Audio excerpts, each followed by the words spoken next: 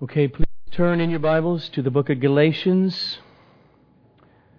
Galatians chapter 5, I'll be reading verses 16 and 17. Galatians 5, 16 and 17. But I say, walk by the Spirit, and you will not gratify the desires of the flesh. For the desires of the flesh are against the Spirit, and the desires of the Spirit are against the flesh. For these are opposed to each other, to keep you from doing the things you want to do. Father, I plead for your mercy, the operation of your Spirit in causing me to be clear as possible and to unfold this morning's topic. And thus we're desperate to have minds that are working, that are undistracted, and hearts that are hungry and desperate. So would you do that for us to the glory of Christ operating in the midst of our daily lives, I pray. Amen. This is week 12 in the series, The Person and the Work of the Holy Spirit. Here's an overview of what we've seen. The Holy Spirit is the author of Scripture, the gospel that has come through Jesus and the apostles and has been recorded and the church has been preaching ever since. And we have seen that the Holy Spirit comes and He takes sinful, hell-bound people. The gospel comes through a book or through the mouth of Christians. We hear it, and then He blows His wind of the Spirit called new birth. Raises us spiritually from the dead. And you say, well, who are they? How do you know? Because we say from our heart, this is true. This gospel of Jesus dying for my sin is true. I believe that. And you realize, I'm a believer. I'm a Christian. And we saw in this series that when that happens, the Holy Spirit, who is now indwelling us, has sealed us. He has locked our eternal salvation in, and it is eternally, forever secure. Okay. But let's go back now that we know that. Become a Christian. At age 8, 15, 20, 47, 63, 82, whatever that is. There's a time when a person becomes a Christian and they believe. And they still have 3 more years until they die. Or 53 more years until they die. So this morning's topic, the question before us is this. What about that time? What are we to be seeing in the Christian's life? The Bible has a term for this period of time, from new birth to death. And it's called sanctification. Now, I know that sanctification is a big $35 word. And that a lot of us American evangelical Christians are taught that $35 theological words are not for Sunday morning preaching. They're for the classroom or for theologians. But if we think that way about this big word, sanctification, and we take the next step and conclude from that, it's really not that relevant to my life. It's really not that practical to my Christian living. Come on, give me something practical. Then we are already in really bad danger.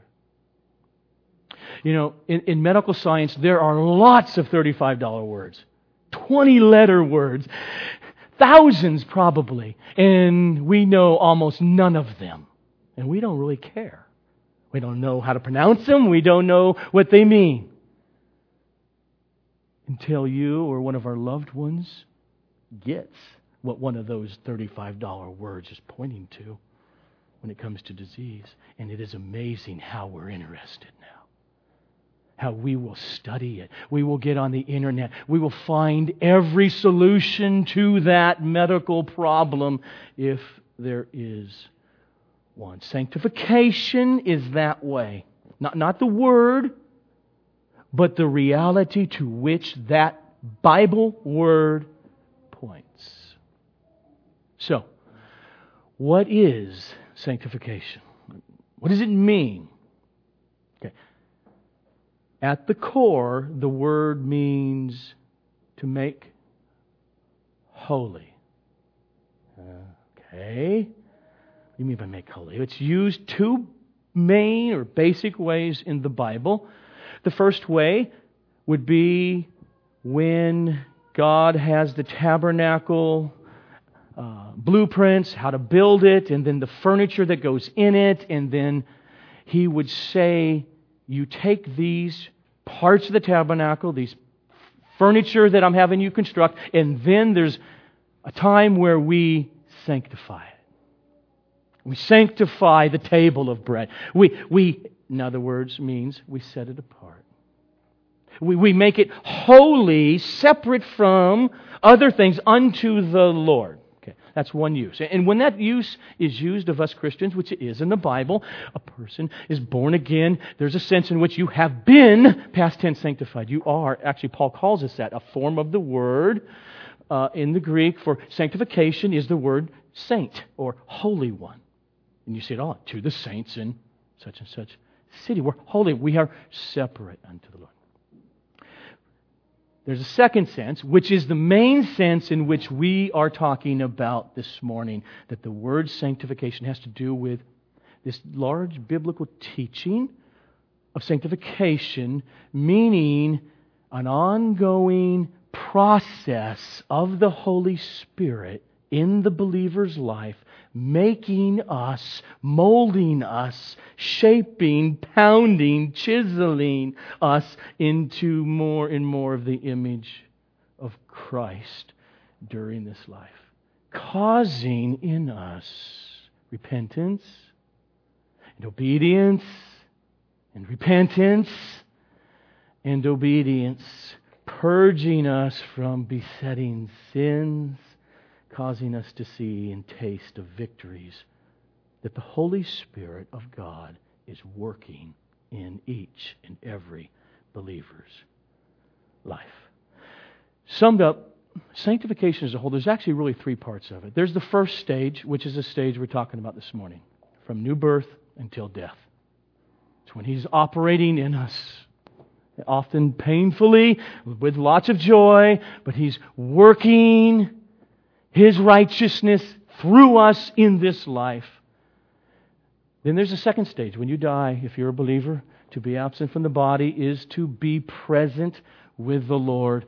And at that moment, you will be completed in your soul. You will be purged of your sinfulness. It won't be there anymore. You will lay it aside.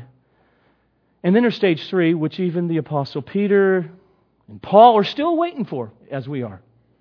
And that's the resurrection of the body, the second coming of Christ, when our sanctification will be completed.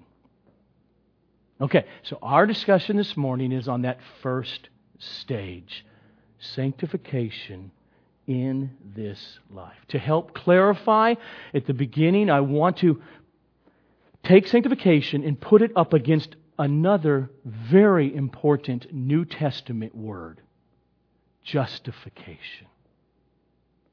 The doctrine, the teaching in the Bible of justification by faith alone means at that very moment we are born again, come to saving faith in Christ. We have been instantaneously, once and for all, justified. Meaning, Christ's cross, in bearing the guilt of sin and being punished for it, has been put to our account. And Jesus' perfect human life, perfect obedience, where you and Adam failed, is put to your account in the judicial system of the Godhead forever. Justified. Not only are you forgiven of all your sins forever, you are also viewed by God as perfectly, positively righteous, as if you lived your 37 years sinlessly, like His Son did, because what His Son did is put to our account. That is justification. At the moment a human being comes to saving faith in Jesus, you're absolutely just before God. The way He views you. You can never become more righteous in that sense when it comes to your position before God. Sanctification, on the other hand, does not refer to our legal standing, our positional righteousness before God. It doesn't. It refers to an ongoing process being worked out in our daily life.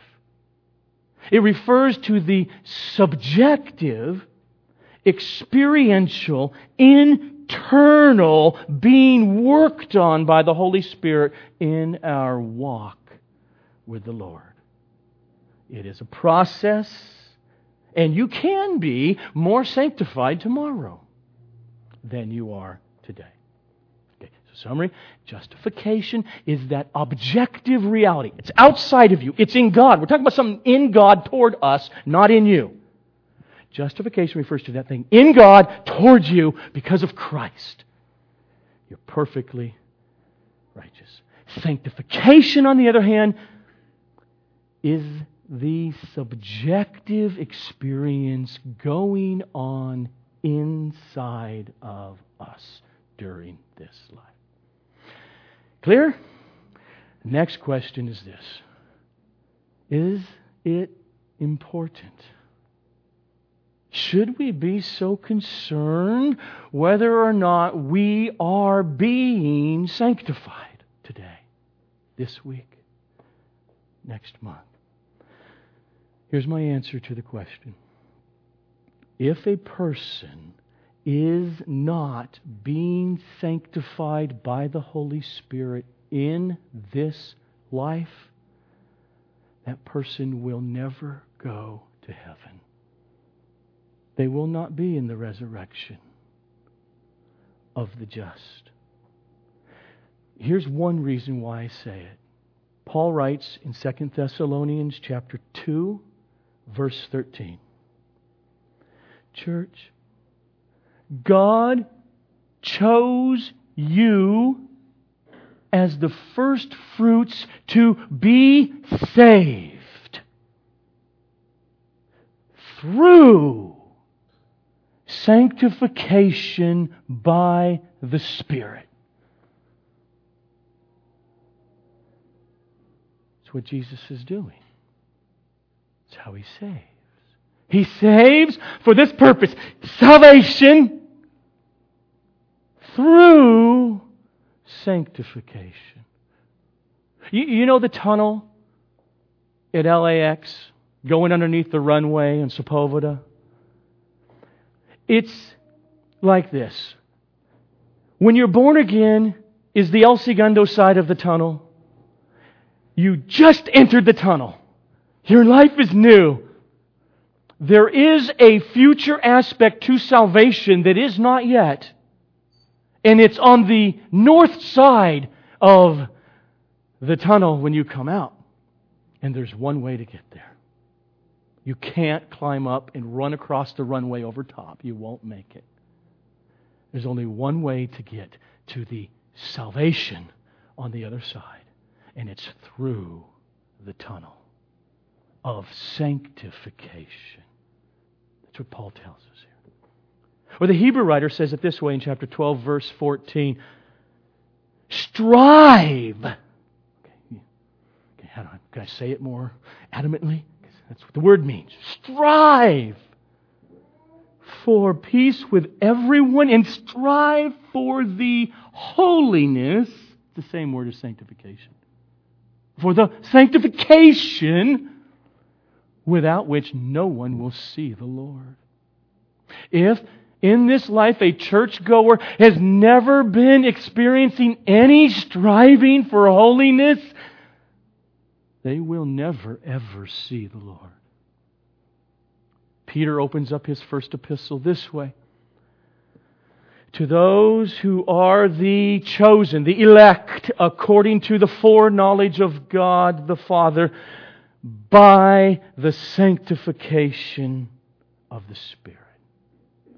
For obedience to Jesus Christ. And that obedience to Jesus Christ is another way of Him describing the life of sanctification going on in those who are chosen according to the foreknowledge of God.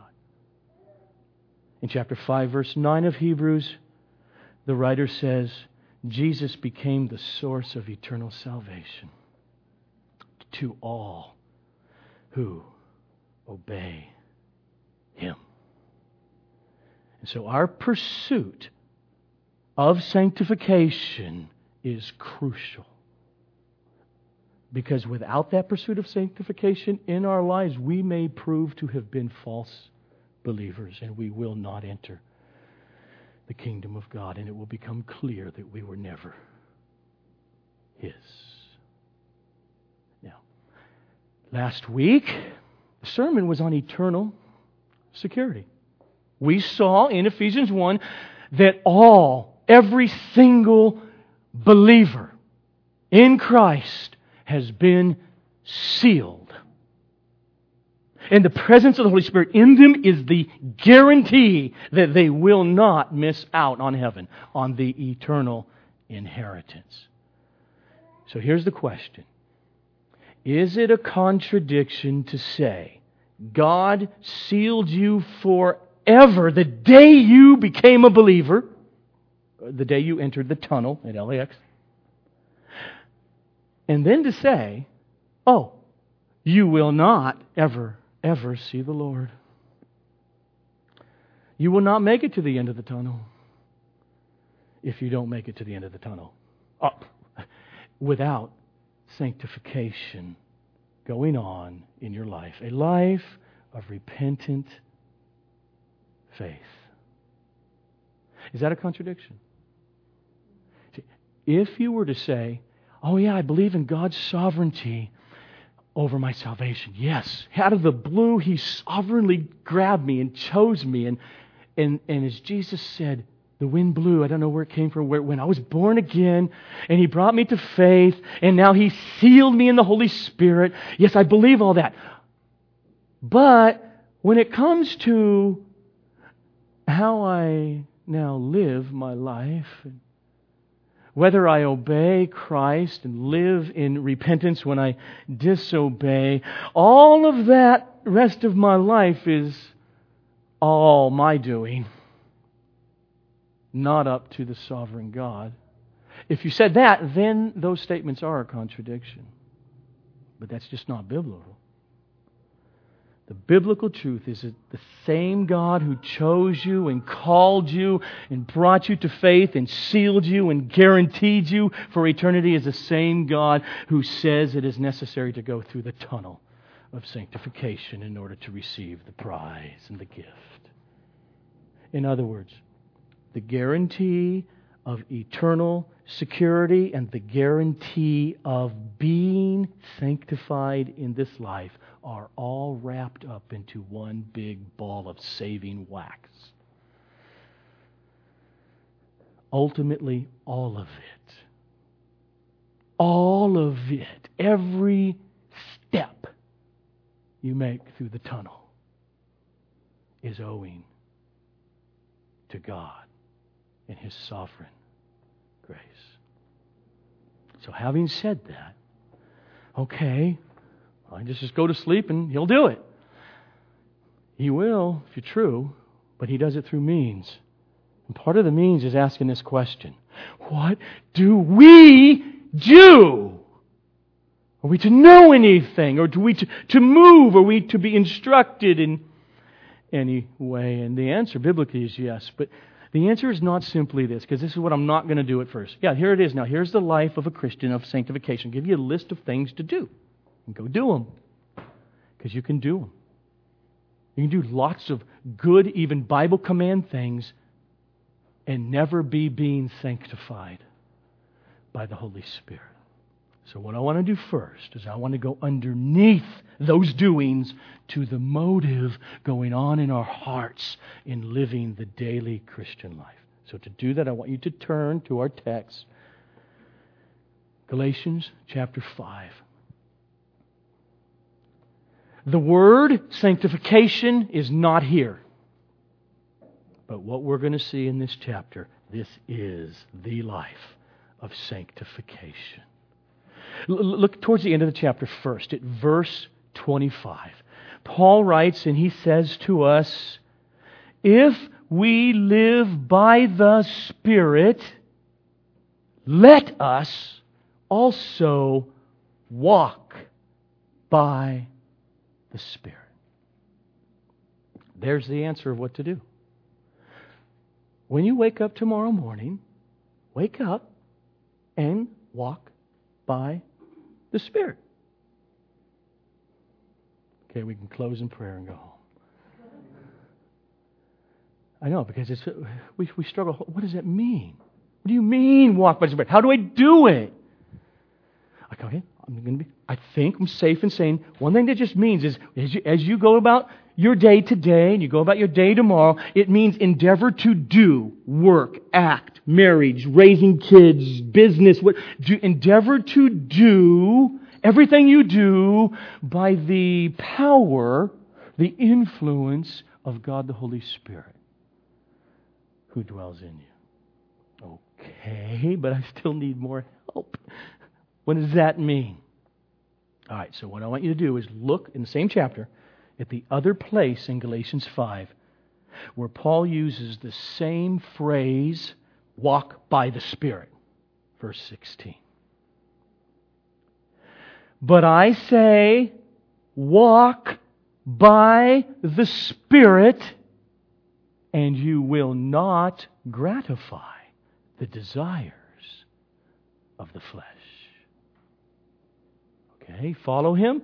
He's saying very clearly right here that walking by the Spirit is the opposite of gratifying the desires of the flesh. Now, by flesh, Paul here does not mean this stuff wrapped around my bones. He means our natural sinful inclinations with which we were all born into this world. Like Ephesians 2. All born as children of wrath because we're all guilty and sinners. And we followed after the lust and the passions of the world and of the body. Sin is natural. Okay, but then something happened if you're a believer. We got born again. The Holy Spirit came in us and He gave to us something we did not innately have. And that is new desires for God, to embrace His Son, to love His command. They're there. But see, here's the thing now. When that new birth, new desires happen in a sinner's life and they come to Christ, the old desires of sin and rebellion remain in every true believer until you die. And that means this life, the tunnel, is a bloodletting battle. Paul says that we Christians are walking by the Spirit, and those moments when I'm walking by the Spirit the last 3 minutes, What that means is that we are not fulfilling these other desires that are trying to take precedent in our life while we're walking by the Spirit. We are not gratifying, meaning acting upon real desires that are against God. And they're sinful. He calls them of the flesh. Look at how Paul lays this out now in the next verse, in verse 17 of Galatians 5. And let me just start again at verse 16 and feel the flow. But I say, Christian, wake up every day and do this. Walk by the Spirit, and you will not gratify the desires of the flesh. What in the world is your vision of Christianity, Paul? He explains. That's what the word "for" there is for. For, here's my explanation. The desires of the flesh in you are against the desires that the Holy Spirit is putting in you. And the desires of the Spirit are against the flesh, for these are opposed to each other in order to keep you from doing the things you want to do. This is the Christian life right there. Every genuinely born-again person has this life as their battle. No human being on planet Earth right now who has not been born again has this battle. Oh, don't get me wrong. They battle. They want to be more moral. And God gives them a conscience to one degree or another. Yes, I understand that. But whatever's going on in their life outside of Christ, it is not the battle of sanctification by the Holy Spirit that Paul lays out here. The Christian life is essentially every day you wake up and you have sinful desires of the flesh, which are saying to you, find your satisfaction in these thoughts, in these actions. Ruminate more on what that person did for you and plan how you're going to cut them today. This is the normal Christian life.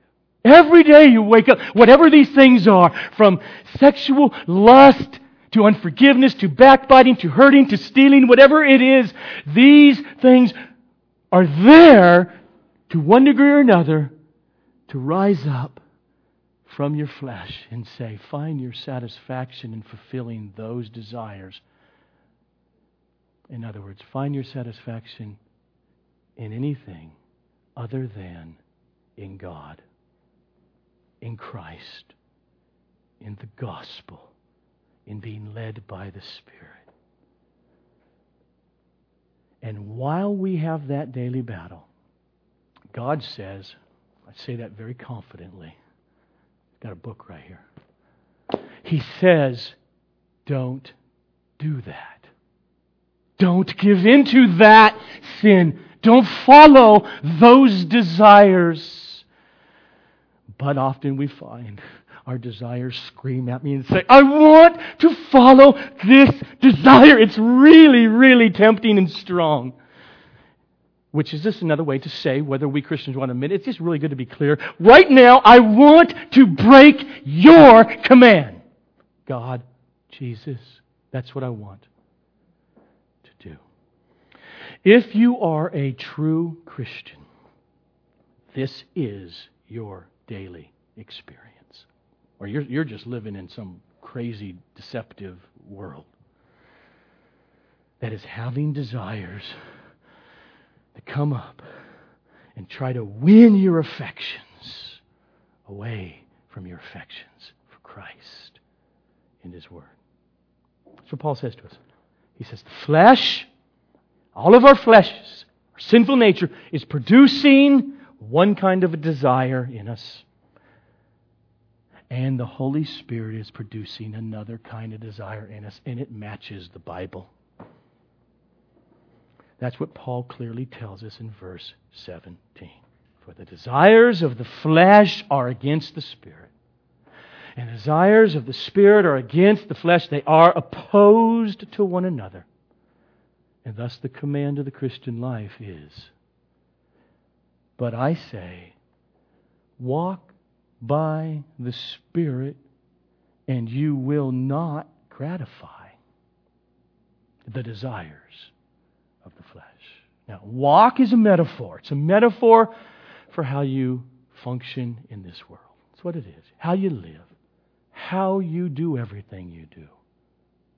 If you're single, it's a metaphor for how you deal with your sexuality as a single person. Just for one thing. If you're a married person, it's how you do your marriage. How you treat your husband, how you treat your wife, how you raise your children, how you deal with friends, how you deal with strangers, how you deal with business, how you deal with contracts that you sign. It is how you live, walking by the Spirit. When we take a step in the Spirit or by the Spirit, I want you to think about what I'm going to say, and you think if it's not true with your life, because I don't think there's any argument against it. When we take a step, I walked by the Spirit those last 5 minutes, it means we had followed after the strongest desire we had at that given moment, which happened to be the one the Spirit has placed in our hearts at that moment, and it superseded all these other desires of sin or of the flesh. Simply put, every move, every act, every decision you ever make is always based upon the strongest desire at that given moment. So what we have learned at this point now in Galatians 5 so far is that walking by the Spirit is not doing a bunch of stuff so that you can get the Holy Spirit on your side. Walking by the Spirit refers to the things that you do because, as the text says, He has produced desires in you. And you acted on that one, instead of competing desires of the flesh. And when you act on the desires of the Spirit, look how you are a blessing in that act of love. You, to the extent you understand what's happening, will never boast. Ultimately, every step through the tunnel of sanctification is owing to the cross of Christ and to the application of it, of the Holy Spirit in our lives. Because you moved and you took another step only, according to the text, because of the Holy Spirit's placing desires in you. And if He doesn't, you don't take that step. If the Holy Spirit is not imparting those desires, then all we are is flesh. And thus all we are is hostile to God. That's how Paul put it. If you live according to the flesh, just the flesh, put the Spirit aside, the Holy Spirit aside, you live according to the flesh without the Spirit, you are, your mind is, everything about you is hostile to God, Romans 8:7. Not only that, you cannot submit to God's law, he says. So, there's the big picture. You come to saving faith in new birth, and you realize that's sheer 100% mercy. He raised me from the dead. And I know that because the evidence is He has put within me new desires that were foreign to me. To love God, to love the gospel, to repent from my sin. That is all the work of the Spirit, placing new desires in us. And as we saw last week, He sealed me. He's guaranteed me. He wants His children to live in this confidence, assurance of our salvation. Because He says, what this means is that you're sealed, is that in this new life, the Holy Spirit is ongoingly producing in you alien desires. It means they're not from you. It means they're not innate. They're not inborn in you. What's inborn in you is your flesh. He's promising, this is why every Christian will make it, I am producing alien, righteous obedience to Christ and the Word desires in you. And that's the Christian life.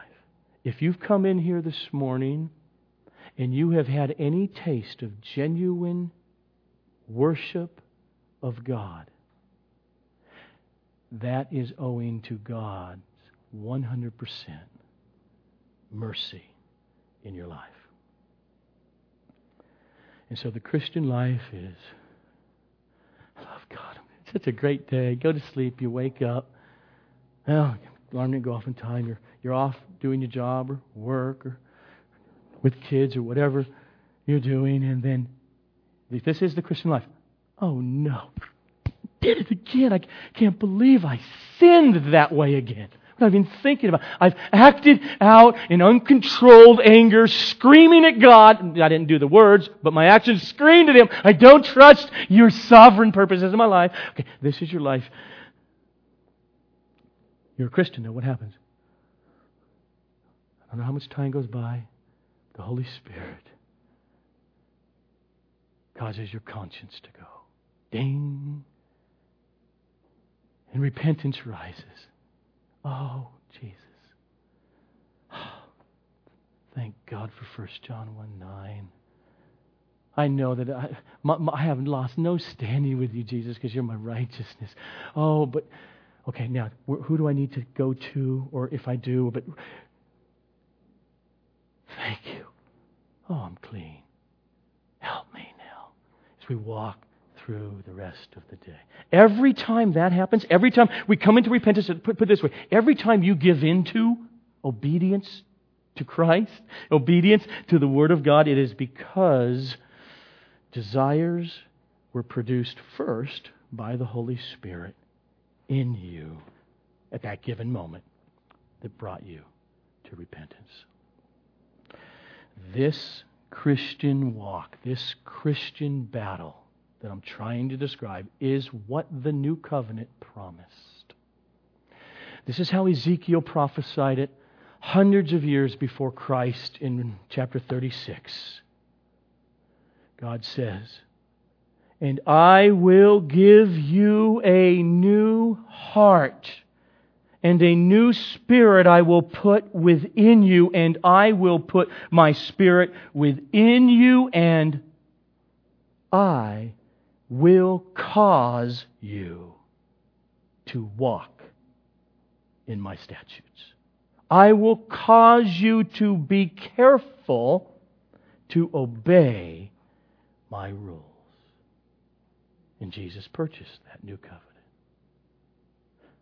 The new covenant promise is clear. The only reason you will be being sanctified through the tunnel in this life, the only reason you will be finding portions of obedience to Christ and repentance from sin in your daily walk of Christ is because of the prior, 33 seconds before, or 3 minutes before, the prior action of the Holy Spirit producing and carrying you through this life. And thus you act. And I obeyed. Where'd that come from? I will place my Spirit in you and cause you to obey. Now, let's go back. If you left chapter 5 of Galatians, go back to chapter 5 of Galatians. And let's now see how Paul continues on in his thought process here, explaining the Christian life of sanctification. See, if we get this dynamic, the underlying dynamic of what's happening in how we act out in life, that is at the realm of desires, then what he's going to say in verse 18, I think will make sense to us. I think a lot of times when you read it the first time, it just doesn't. What are you talking about? So let's see it. Start again with verse 17. We'll go into verse 18. For the desires of the flesh, they're against the Spirit. And the desires of the Spirit are against the flesh. For these are opposed to each other, to keep you from doing the things you want to do. But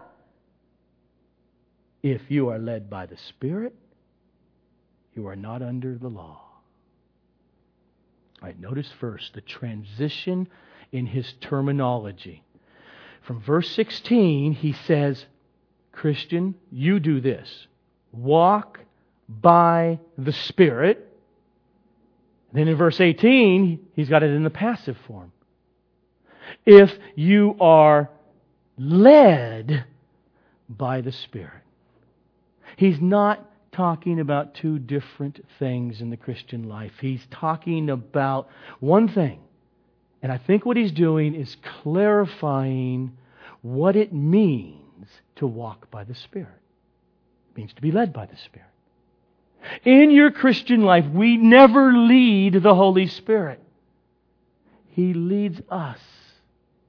To be led by the Spirit and to walk by the Spirit are saying essentially the same thing with different nuances. To be led by the Spirit is emphasizing the gracious initiative of God, the Holy Spirit, in our life. And to walk by the Spirit thus shows us, oh, I did that. Took another step by the Spirit. That all the praise and all the glory is owing to the initiative of the Holy Spirit who has given you the cause to do that action.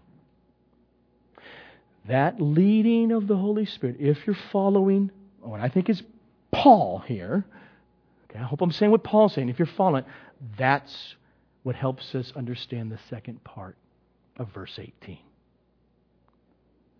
But if you are led by the Spirit, you are not under law.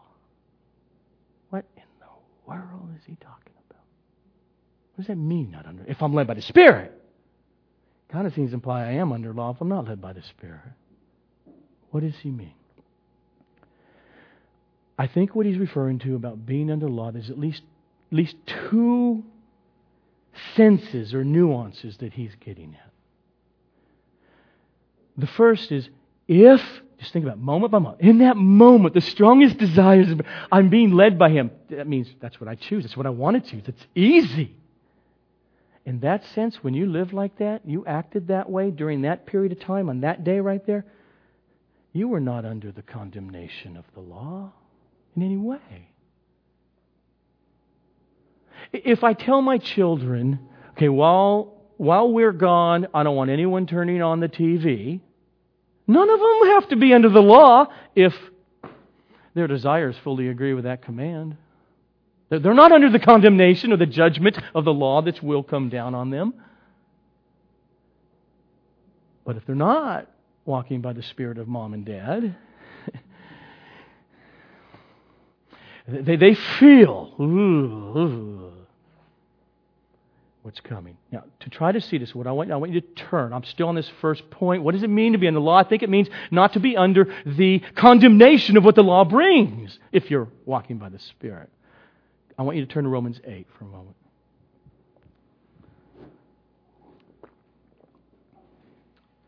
Romans 8, we read verses 1 to 4. Paul here, same writer, writes, "There is therefore now no condemnation for those who are in Christ Jesus." Why, Paul? Answer, because the law of the Spirit of life has set you free in Christ Jesus from the law of sin and death. Explain, Paul. For God has done what the law, weakened by the flesh, our flesh, could not do. Okay, wait. Stop there for a minute. For God has done what the law. What do you mean law? Well, Love the Lord your God with all your heart, mind, strength. Love your neighbor as yourself. Do not have sexual relations with any human being who is not your spouse. Do not commit adultery. Do not steal. Do not bear false witness. Okay. If you accidentally run over your neighbor's donkey, it's your moral responsibility to replace it, or your neighbor's car. Not just legal. Moral. This is law. Okay. He writes here, for God has done what the law, now listen to him, weakened by the flesh. That's us. That's our sinful nature. We by nature hate God and the law. That's what he's saying. The law therefore benefited us in no way, but condemned us. That's all it could do. God has done, though, what the law, weakened because of our flesh, could not do. So we see our flesh can do nothing. But he says, what did he do? By sending His own Son in the likeness of sinful flesh, though He wasn't sinful Himself, and for sin, He condemned sin in the flesh. Now, what Paul has been talking about in the book of Romans up to this point, he has laid out the core of the gospel of justification by faith in Christ alone. Nothing we do, no steps of sanctification that we take. One thing, the Holy Spirit blows, and I'm alive. And He says, it's done, it's over. Condemnation is absolutely removed. He has made this crystal clear up to this point, and that's why he starts off with, there is therefore now no condemnation for those who are in Christ Jesus. But how do you know you're one of them? The answer in the text is because you are being sanctified. Condemnation is removed. Justification is yours. You stand perfect before Almighty God, clothed in Christ's righteousness. Who? Believers. Say the same thing. Those who are being sanctified. That's who. Let me just, just hold with me. Let me just read Paul and listen and see if you don't hear it. Start with verse 3. For God has done what the law, weakened by our flesh, could not do. Just condemned us. He's done it how? By sending His own Son in the likeness of sinful flesh. And for sin, He condemned sin in the flesh. This is all done on our behalf now. He's made this clear. We're justified. But look at verse 4. Why did He do this? In order that you would walk through and make it to the other side of the tunnel. In order that the righteous requirements of the law might be fulfilled in us. Us who? Us who walk not according to the flesh, but according to the Spirit. That fulfilled, in order that it may be fulfilled in us, does not refer to Jesus' imputed righteousness here, which is so precious, that truth. That's already done at this point. He's talking those who live or walking a particular direction. Something's happening in their life in order that the righteous requirements of the law might be fulfilled in us. He does not mean perfection, but He means something is happening in obedience to Christ that is different than before. You're walking not according to your natural sinful desires, which are there. Doesn't mean you don't give in to them, but that's not your life. You live a repentant life. And then boom, look at that. It's amazing. Up and down, going through this life of sanctification. In order that the righteous requirements of the law might be fulfilled in us. And us who do not walk according to the flesh, but according to the Spirit. So, over the next few days, to the extent that the Holy Spirit mercifully allows me to love the command, husbands, love your wives as Christ loved the church and gave Himself up for her. To the extent that is in any degree fulfilled truly from my heart and then to my actions, it is absolutely owing to the sanctification of God, the Holy Spirit, producing that in me or in you. And in that sense, at that moment, it's clear. Of course I'm not under condemnation. I'm one of His. You can see the fruit. You can see fruit. You don't see perfection. Oh, you see sin. This is the Christian life. Hope this is becoming clear. Paul was very clear. Your life is a battle against your innate desires of sinfulness until you die. The battle is the sign you're real.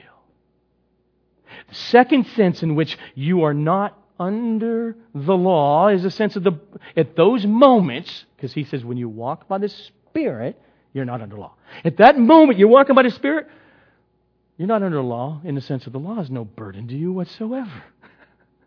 It's like someone saying, here's a command, eat these chicken enchiladas your wife makes. You know, great. Oh, what a burden. It's a law. It's no law at all. I love it. Eat some sea bugs Tony cooks up. That's a burden. Yeah.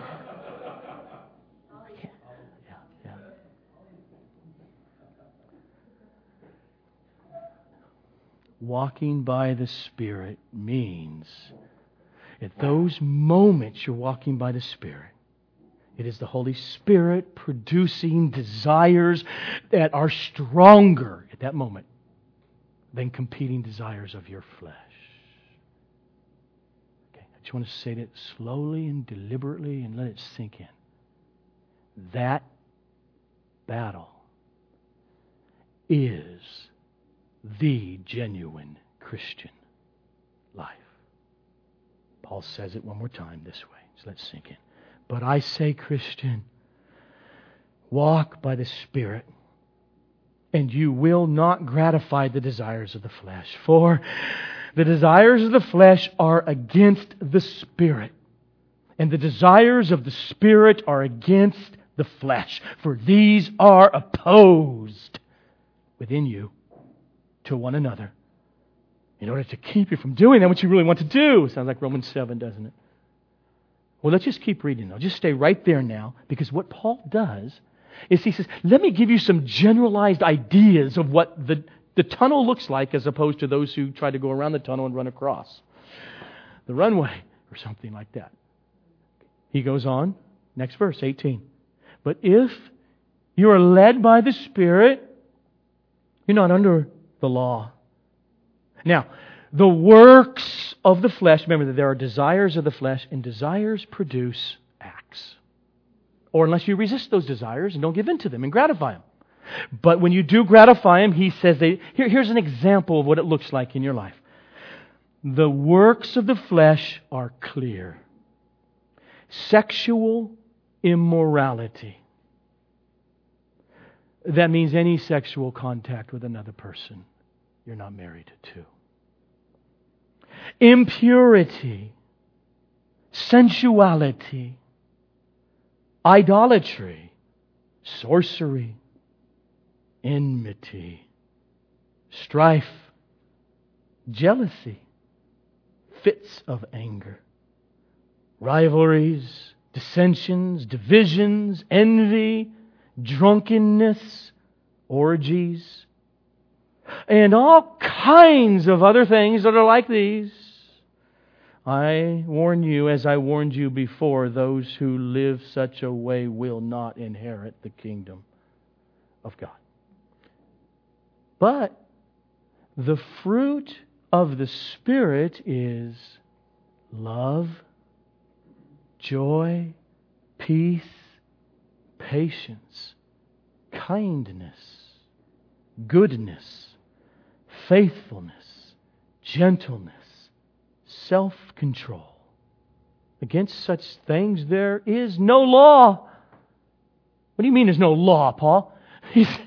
There's no law against loving people. That's what he's saying.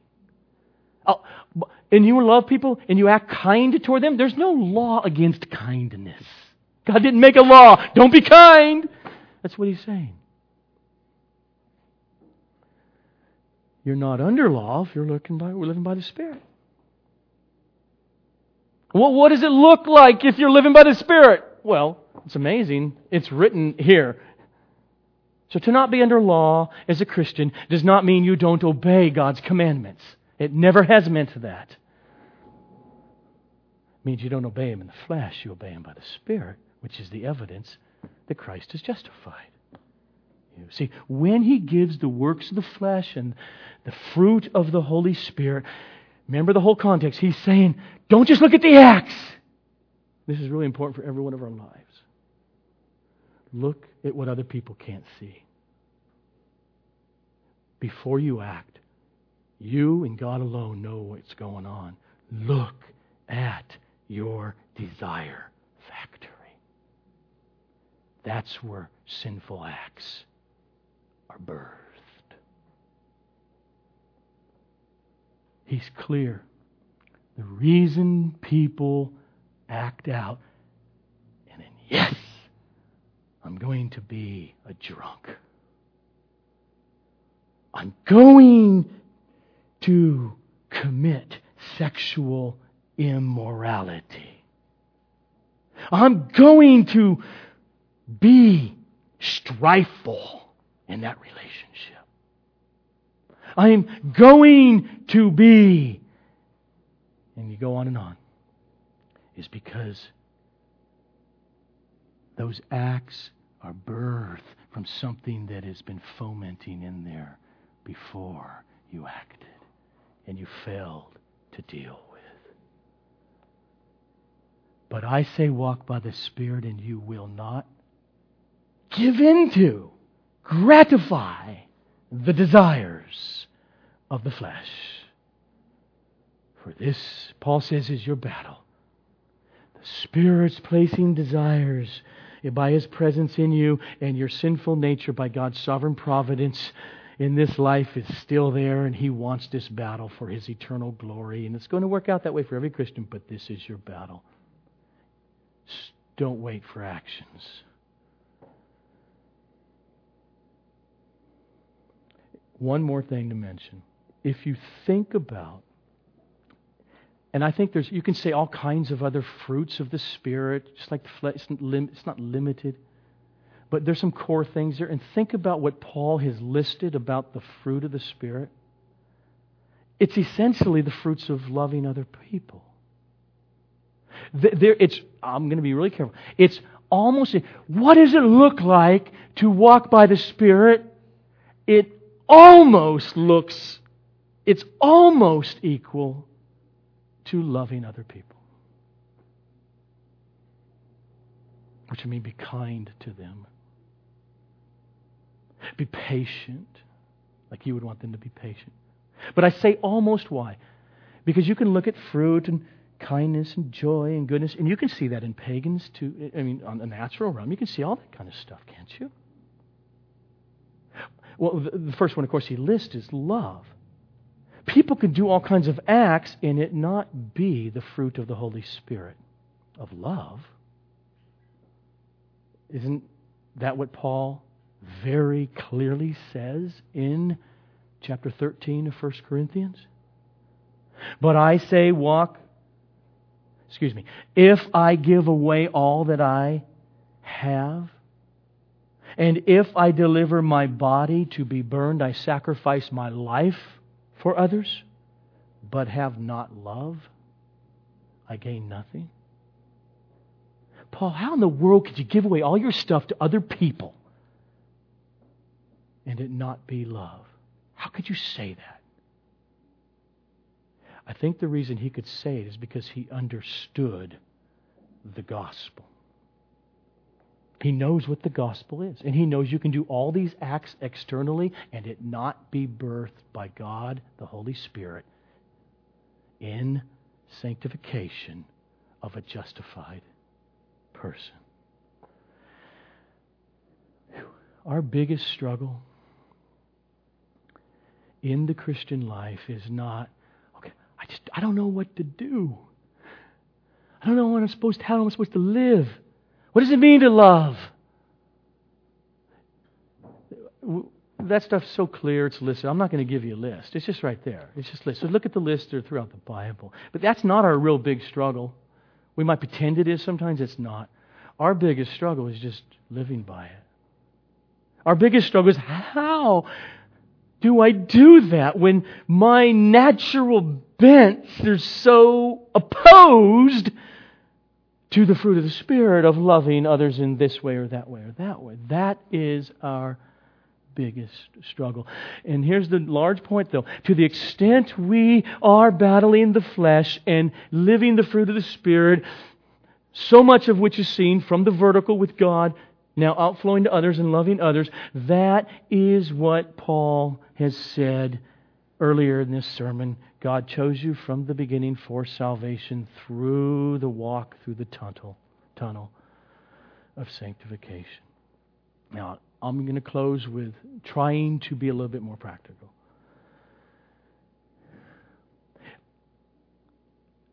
I think the most practical thing I can do is say, how do I get us to not merely have the list of do. Oh, the lists are really important. But not merely the do, but to underneath the list of what Paul's talking about. How do I battle with the level of desire? And so that I see myself walking through the tunnel of sanctification better. And what I'm going to do, I'm going to give you an acronym that I learned about 15 years ago from John Piper. The acronym is APTAT. A-P-T-A-T. A, acknowledge. P, pray. T, trust. A, act. And T, thanksgiving. To do that, let me just illustrate a fleshly, sinful battle in my life. You can put all kinds of struggles with sin, lack of bearing the fruit of the Spirit, but this is helpful in your quiet time with God. And how do I battle this? So here's my natural battle. If I don't walk by the Spirit consciously, I, like computer, go into a default mode. My default mode is to be stressed out and to be gruff. Lack of kindness or tenderness with my wife without even thinking about it. And you would think, what are you talking about? I enjoy you. I love you. My way I act, it just goes that way. Okay. A, wake up.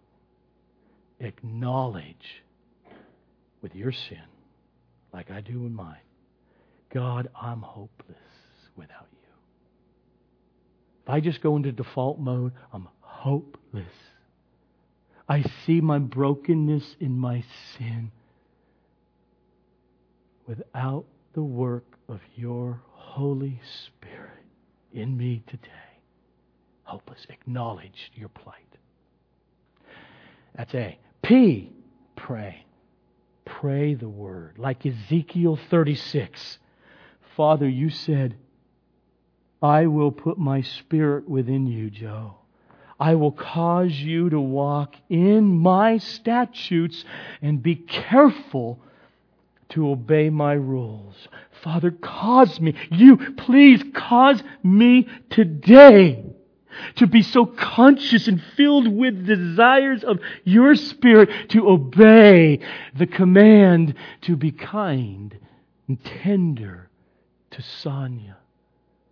No matter what her day or my day is like. Pray like Paul in 1 Thessalonians 3:12. And may the Lord make you increase and abound in love. Do you believe that? I believe that. My understanding of the gospel from beginning to the end, that if God doesn't answer that prayer, then I won't abound or increase in love. Or pray the way Hebrews 13:21 prays. May the God of peace equip you. We're asking Him to do something for us. Equip you with everything good so that you may do His will. I'm hopeless unless you do it and equip me. He's working in us that which is pleasing in His sight through Jesus Christ, to whom be the glory forever. So equip me to act tenderly toward my wife.